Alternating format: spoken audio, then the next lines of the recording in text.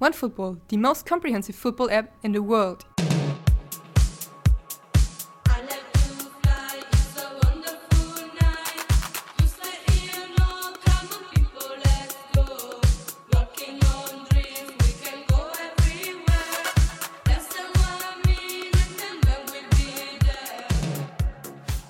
Hello and welcome to the Onefootball podcast with me, Ian McCourt, Paddy Higgs. Hello. Ryan Kent. Hey. And fresh from his holidays and looking like a suntanned Roger Ramjet, it's Nico Durbin. Hi. Nico, you were in Greece. That's true, yeah. How was it? Nice, warm, sunny. All of it. What did you do? Touristing. Walking around Acropolis, museums, the good stuff. Yeah. Okay. While you were away, taking in the sights in the sun, you might have missed the rise of Marcus Rashford at Manchester United. Paddy, maybe you could fill Nico in on why people are getting so excited about the rise of Rashford. Well, they should probably calm down a little bit because he's goalless in one now. So it's the beginning of a Rooney-like slump, I would say. But no, I mean, 18-year-old kid. He's now, he made a big splash on debut in the Champions League against FC Midtjylland. Obviously, the brace against Arsenal was perhaps even more notable. The kid's, he's got a lot of pace. He seems to be in the right place at the right time. Still at school, still 18. I think there was a photo of him after the Arsenal game turning up to school wearing his Man United jacket, which I found a bit odd because, honestly, mate, we know who you are now. You don't need to wear it to school. Not just his jacket, but he was wearing the entire Manchester United tracksuit. Yeah. It's like he'd been out all night, but he's 18. So, so I don't think he's going to have to wear that tracksuit much longer for people to recognise him. That being said, there's been a lot of kids who have made a splash early, and it remains to be seen how he goes. Hopefully there's not too much pressure on him because he looks like a good talent. The obvious one that people have been compared to is Federico Macheda. Absolutely, yeah. And we all saw how that sort of petered out for Macheda. Hopefully the pressure doesn't get too big on his shoulders. He looks like he could be a really good prospect for United. It's going to be interesting if he plays alongside Martial at some point. I think those two, the pace that those two might have up front, will be very cool to watch. Federico Macheda, just to get back to him for a second, is one of those Kennedy moments, I think, for football fans. Where were you when Federico Macheda scored that goal? And I remember exactly where I was. Where was that? I was in a bar in Latvia on my way home from a very long trip. And I remember watching it exactly and getting very excited and then being very disappointed afterwards because he really did nothing after that. No, he really goal. didn't. Where is he now? Does anyone know? I remember him coming to Stuttgart, which, by the way, is my favorite team. Yeah. I don't remember him scoring any goals, though. I don't think he scored many for a few seasons now, to be honest. Yeah. Dream debut, Paddy? Yeah, I mean, he obviously had a fantastic dream debut in the Europa League. I think it's a Champions League before, but Europa League, of course, and then again in the Premier League. So, you can't get much more memorable than those few days. What happens next is anyone's guess, but it looks a good prospect. Has anybody else got some dream debuts that they can think of that go alongside this? There's Nuri Sahin, who's just the youngest ever player in the Bundesliga. He's now not still, but again playing for the team he debuted for. That's interesting. I don't have any national team debuts are a bit more memorable. But besides that, for the team, I don't know. There's a very good national team one. Lionel Messi, at 18 years of age. He was making his debut against Hungary, which coincidentally is the same team that Maradona also made his debut against. And are you comparing the two, by the way? Not that I'm comparing the two, but they both made their... Who would you rather? Messi. Although if I was going to go out for a drink, then I'd probably want to go with Maradona because, he'd probably have some more entertaining tales. But so Messi comes onto the pitch, making his debut, a really proud Argentinian. 44 seconds later, he's back in the dressing room, having been sent off, and he ends up in tears in the dressing room. But there's a thing about young kids debuting and 3 years later, they're out, injuries, whatever. Remember Lars Ricken debuting with 17, 18? Yeah. I'm not sure. He scores the deciding goal against Juve in the Champions League final 10 seconds after he's in. and now he's running he has a job in the youth academy in Dortmund, which is fair enough, but he's not playing. Yeah, I mean, Germany has a few, not so much on a debut, but players who made an impact very early in their careers. Sebastian Deisler is one of the more sadder stories. Of course, he was a real prospect for Hertha Berlin. Made a move to Bayern Munich soon after, was meant to be the next big thing in German football. Suffered some terrible injuries and probably definitely more sadly, some crippling depression, and was done before he was 30. So it goes to show, and you pointed out with Makeda as well, it goes to show that a lot can change in the next couple of seasons. But let's just hopeful, it's a great start for Rashford, and let's not get too negative on it. In terms of worst debuts, though, Jonathan Woodgate, he seals the deal. Yep. He joined Real Madrid, played his first game 561 days after recovering from injury, managed to score an own goal, and then get sent off as Real Madrid lost. Yeah, I mean, that's quite the debut. If anyone can top that, it'd be the worst debut of all time, because honestly, that's abysmal. That was a harsh yellow card though for the second. Yeah, I was watching it on YouTube before, and it's like, it's a bit harsh. It's his debut. He's had a yellow card already. He blocks a guy. Give him the benefit of the doubt, I think. History doesn't remember that harsh yellow, though, do they? They just remember that terrible, terrible debut. I think, for me, in terms of, great debuts, you have to look at Alan Shearer. He scored a hat-trick on his debut for Southampton. He scored on his debut for Blackburn and England as well. I think Jimmy Greaves scored on his debut for every club that he played for. Wow, yeah. Robbie Fowler, he scored on his League Cup debut for Liverpool, and then return fixture he scored 5. So did you get this all in the same Wikipedia document, by the way, Ron? It's great research either way. It's good stuff. Yeah. But I mean, you compare Rashford to those guys. You can't, like you say, Paddy, you can't really judge him on a couple of games, but if he follows the footsteps of those guys, then he's got a good career ahead of him. Onefootball, najlepsza aplikacja do piłki nożnej. Elsewhere, on a more serious note, the chief suits from England's so-called top 5 clubs have been seen exiting a top London hotel this week after reported discussions of a European Super League. Has anybody got anything good to say about this? Ryan, maybe? There is one positive thing that I can think of in all of this, is that you're going to get really exciting games every single week. You're a Man United fan, you've got Barcelona on Saturday, you've got Bayern Munich on Wednesday, you've got Galatasaray on Saturday. But yeah, it's exciting for a Man United fan or a Barcelona fan to play, these fixtures week in, week out. But that's about it. There are a lot of positives in there for the clubs who are behind that. It's obviously a rather monetary-driven decision to do it. Not a decision at that point, but it's more leverage against the UEFA, I would say. UEFA itself being in a lot of political trouble and changes currently, organizationally as well. So it's the clubs who try to just get some power out of this, I guess, and try to leverage against the UEFA.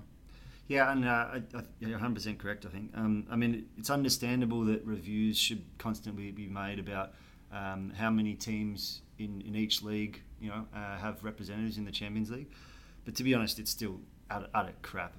I mean, it's arrogant by those big clubs. It's like saying for the coming Euros, that Albania should be out and the Netherlands should be in.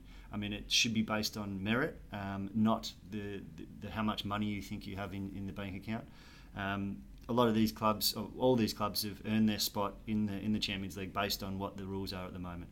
And yes, that may change in the future, but it should be based on performance and not the size of the club, how many fans you have, and how much money you have in the bank accounts. It's pure and simple.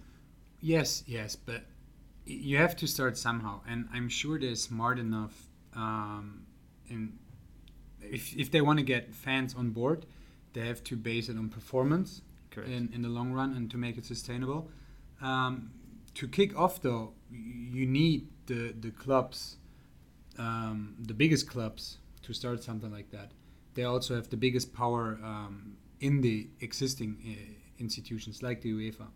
So I would differentiate here between the initial start of such league and the ongoing qualification for it. Yeah, going back to my point before about the fans, kind of it benefiting the fans from these big clubs. You know, in that respect, I'm talking just for TV fans. You know, Yeah. you're a Man United fan. You live in Moss Side. You're not going to go to away games at Bayern Munich one week, Barcelona the next week. You're not going to go to Turkey or like Italy, you know, week in, week out. Whereas domestic leagues at the moment, you can travel to Liverpool, you can travel to Newcastle. Like this is not a big problem. For the European Super League, it's going to be very difficult for away fans. Certainly, I think with a kind of a fixed income in the lower end of the scale, those fans are going to be priced out of these. Yeah, it's not necessarily the ticket sales that's making the big bucks here on that. It's definitely TV rights Absolutely. and media rights and so on. So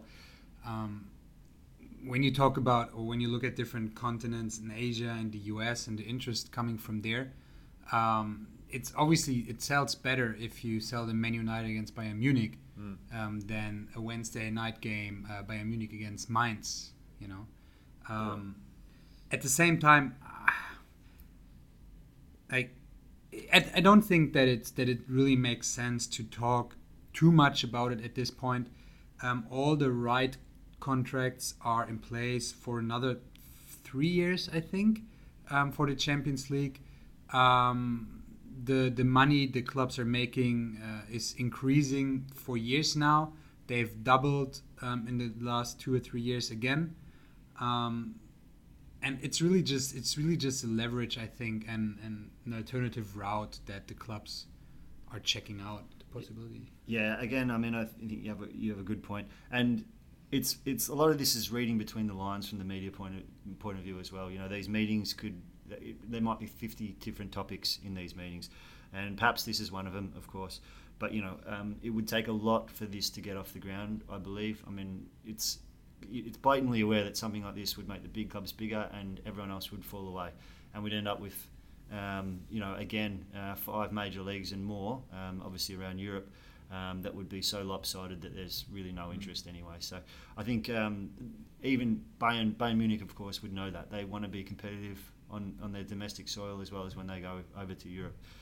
So it makes sense that a lot of caution would be used in any decision like this. Is there an argument to be made that this would benefit clubs like Bayern and like, say, Barca or Real, who don't have as much domestic competition as the English clubs do? I think it'd widen the gap considerably. We already see a large gap between the top and the top spot in the Bundesliga, for example, and what comes underneath.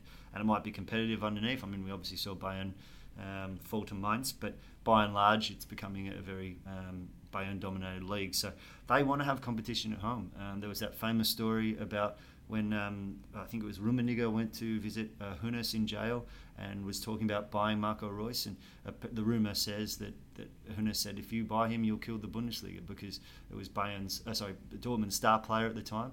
And you can't just cherry pick all the good talent off your rivals, otherwise you're going to have no one left and they won't be rivals. So the clubs will be conscious of that with decisions like this as well. At the same time, I think they found good players that are replacing Reus at Bayern Munich right now. And I think if it would have boiled down to it, they would have bought him. Of course, but at least you're not buying it from your direct rival. There's always some great players for you to buy. Onefootball, η καλύτερη εφαρμογή για ποδόσφαιρο σε όλο τον κόσμο. Joining us on the line to talk about their Klassiker this weekend is Michel Munger from Bayern Central. Michel, before we get into all that, let's have a quick chat about the defeat to Mainz on Wednesday night. Has Martin Schmidt figured out a way to beat Bayern, or was this more of a once-off? I would say that, what we have seen yesterday were things that were really familiar to the fans. Everybody is used to seeing Pep Guardiola playing a high line of defense against anyone, and he doesn't have a healthy center back right now. So he believes in controlling the ball and regaining quickly in the midfield, and he doesn't really have a plan B. And this has been going on for a while, so I'm not surprised to see that there was a defeat. It was just a matter of time. Like you said, one of the notable features of that performance was the high line. Is that something you think he's going to continue with against Dortmund? I don't know if he will play that forward against Dortmund, but I do expect Pep to stick to his ideas. He's done that for almost 3 years, and as I said, he doesn't have a plan B. His football is all about a philosophy, and he's going to keep applying that. He might be just a bit more cautious, but I don't expect a radical change. Michel, I saw you guys on Twitter had commented on this. Jurgen Klopp was interviewed, obviously in his Liverpool role, but found a way to sneak quite a hearty chuckle in about the Bayern result. What was your reaction to that? I'm surprised that he's still obsessed with Bayern. I'm just wondering why. Was it because he wasn't offered the job for next season? Or just, bad feelings from his years in Dortmund. I believe it was a cheap shot. I think he has better things to do than to laugh at former opponents, and it's just an unhealthy obsession. I think everybody who's interested in German football is somehow obsessed with Bayern Munich, and the way that Jurgen Klopp does it is just showing how authentic he is again. Yeah, it's authentic, but at the same time, it's a bit childish. He could move away from that and, take the right road. Michel, is Guardiola in trouble if they lose to Dortmund this weekend? There's been a little bit of debate here and there in some corners about whether perhaps they should have made the change when he announced what his intentions were to go to Manchester City. Would you say that would Bayern at all consider letting him go early? I'm pretty sure that Guardiola still has the full backing of the management. He had, since the beginning, and no matter what he did, they courted him publicly to keep coaching Bayern. And no, I don't expect that. I would expect perhaps some trouble if we lose against Juventus in the second leg. But until then, I think he still has all the cards in his hands. Has the news affected the players in any noticeable way? The news of Guardiola's intended departure? I didn't see a radical change, but for the first time since the winter break, a couple of players have spoken publicly about this. I'm talking about Jerome Boateng and Arturo Vidal. They both said that they learned about the move on television and that the coach didn't address the players about it. This is a bit strange. It's not the way you usually manage your team, and I'm pretty sure that it's in the back of their minds. You know what I mean? Would you expect any players to follow Guardiola to City? There's normally some sense of loyalty when blogs change clubs. We'll go back to Klopp. I'm sure you'll enjoy that, but he obviously didn't straight away at least enter the market for any Dortmund players. Would you expect Guardiola to take the same tact, or do you think he might consider a few Bayern players as fair game? Most key players at Bayern are under contract for at least 2 years, and the best ones are under contract for at least until 2019. And the club doesn't have release clauses, and it doesn't sell that easily. The only player that might go, and I don't know why, but it could be Mario Götze, because he will only have 1 year left on his contract this summer. That's the only guy you could actually sell just to make sure you get money for him.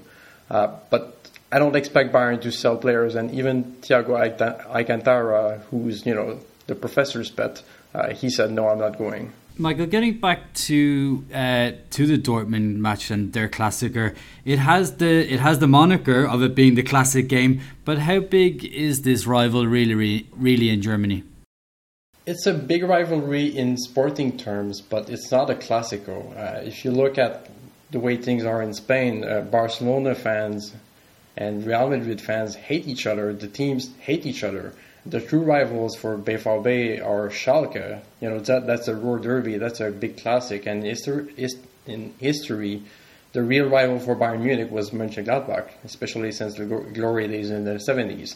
It's a big rivalry in sporting terms, but it's not at the same level. It's not as emotional. At that point, Michel, the rivalry between Bayern Munich and Gladbach is more based on that 70s generation, I think, personally. And it would take quite some time to bring it back to that level. Do you agree? Yeah, it would take perhaps another 10, 15, 20 years to make it, at that level, and Dortmund has to keep it up in the meantime. I don't think it's going to get that emotional, not anytime soon. I'm not really objective with this statement, but does the fact that you can't really call it a classic or Klassiker when Bayern plays Dortmund, because Bayern just doesn't have that sort of fan base to drive something like that? Yeah, the fan base is not as emotional, and perhaps it might be more volatile because the team gained more fans in the last few years. I don't see the same kind of, it's just not at the same level. The history just isn't there. Before we let you go, Michel, how do you expect Pep to set up against Dortmund? I mean, do you think Goethe will take time out of his busy Instagram schedule and maybe start for Bayern? I don't think he's fit, and I think that Pep Guardiola has learned his lessons in terms of rushing players back into the action. What I do expect, though, is that the team will try to do some of what it did in the first game in the first half, which means using Dortmund's own game to use the long ball, stretch them vertically and wide, and try to beat them. Remember that Bayern won 5-1 and they scored 3 goals with long balls. The only thing is that you don't have Jerome Boateng to serve those long balls, so it's not going to be as efficient. Can we get a prediction from you? I would say a 3-1 win, with Müller scoring 1 goal, Lewandowski scoring 1, and probably Mats Hummels scoring an own goal. So no goal for Ramos, the Bundesliga's most informed striker? I think Aubameyang is a much better striker. Okay, thanks, Michel. Pleasure. Onefootball, la aplicación de fútbol más completa del mundo. That's all from us today. My thanks to Paddy, Nico, Ryan and Michel. Go to iTunes and subscribe to the podcast, and hit us up on Facebook and Twitter if you have any questions for next week. Bye.